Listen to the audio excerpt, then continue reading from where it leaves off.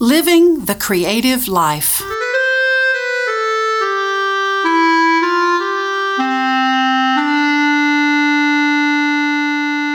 Hi, this is Tim Waters, and I'm starting out this episode with a little story. The soundtrack is courtesy of my friend Rich Gable, and the story you're about to hear is narrated by another good friend, Mr. Richard Sutliff. A mayor of a small town decided that a wall on one of the main square's buildings was looking a little tattered and worn down. Because the wall faced into the main area of downtown, the city leader decided that a fresh coat of paint was needed. But since his travel schedule had him out of town for the next couple of weeks, the mayor asked his assistant to take care of making that project happen while he would be away. The excited assistant got to work on the project immediately, but rather than asking her boss for clarification, the assistant assumed that the wall in question needed a very artistic mural, one that reflected the history of the small town as well as its future and its current cultural diversity. The assistant was already imagining all the applause and accolades that would come with the successful completion of this artistic commission, soon to be admired by this town's residents, as well as all the people who would pass through as they traveled.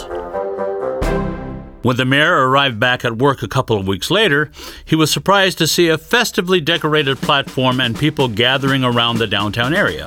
As he parked his car and got out, his assistant was soon in front of him, excitedly introducing the mayor to the young painter that had just finished the wonderful art that was about to be unveiled for all to see. The bewildered mayor asked to speak to his assistant privately. Moments later, the assistant's face was ashen, and all the excitement had left her. "Mr. Mayor," she asked in a low voice, "you're telling me that you just wanted the wall painted a light shade of brown?" Now, rather than cancel the big day, the mayor was smart enough to let things proceed. When the ceremony was over, the artist had been celebrated, the assistant had been thanked publicly, and the mayor ended up looking like a genius. Why did I share this little story? Well, to help paint a picture for you. You see, as artistic and creative people, so often our dream is to have people ask us to do what it is that's burning in our hearts, and then we want to be showered with money, applause, and fame. It's not that those are bad things. It's just that sometimes all we're really being asked to do is to paint the wall brown. But we need to know the difference. Now, whether you're painting intricate pictures or you're simply rolling a brush back and forth on a wall, both painting projects require skill, talent, and effort.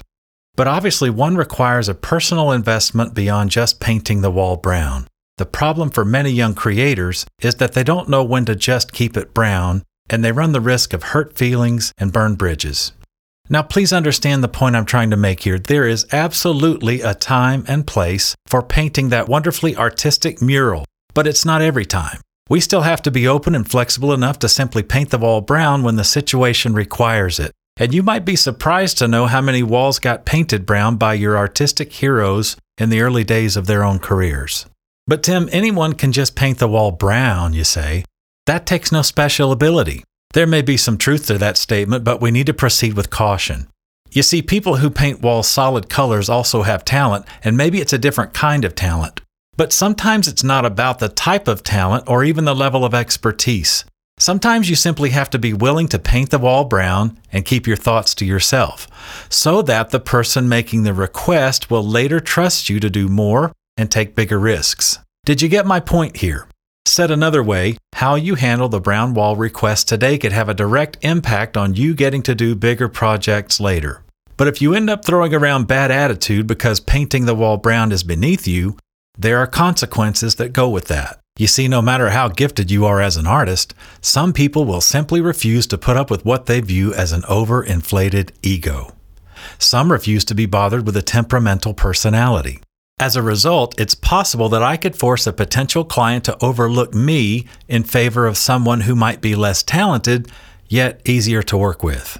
Consider the possibility that this project could be your audition for the next project and the project after that. But the audition is revealing who you are as much as it reveals what you can do. So how do we survive seasons of brown wall projects when we know that there's so much more inside us bursting to get out? I believe it all starts with trusting God. Usually bad attitudes start in ugly places like fear and insecurity. It's natural to have those feelings now and then, but as Christians who also create, we have to allow God to play His part in things. Not only do we need His help in our time of creating, but we also need His help in navigating wisely among the various offers that come our way. My favorite scripture applies very well here. James 1 verse 5 says that if anyone lacks wisdom, he should ask God, who gives it freely and without condemnation. Now, I'm not suggesting that you say yes to every creative request that comes your way. At some point, there will be a request for a project that you will need to respectfully decline and back away from.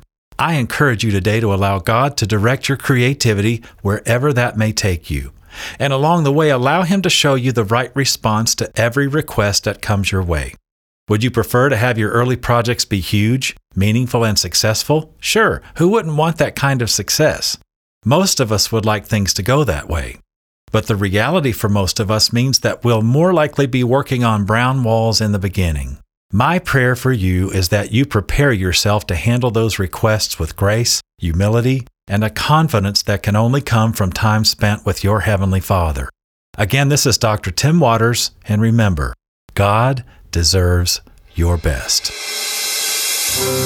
You've been listening to Living the Creative Life with Dr. Tim Waters. Please feel free to forward this podcast to anyone you think would enjoy hearing it. If you'd like more free podcasts like this one, you can find them on iTunes and Facebook under Living the Creative Life.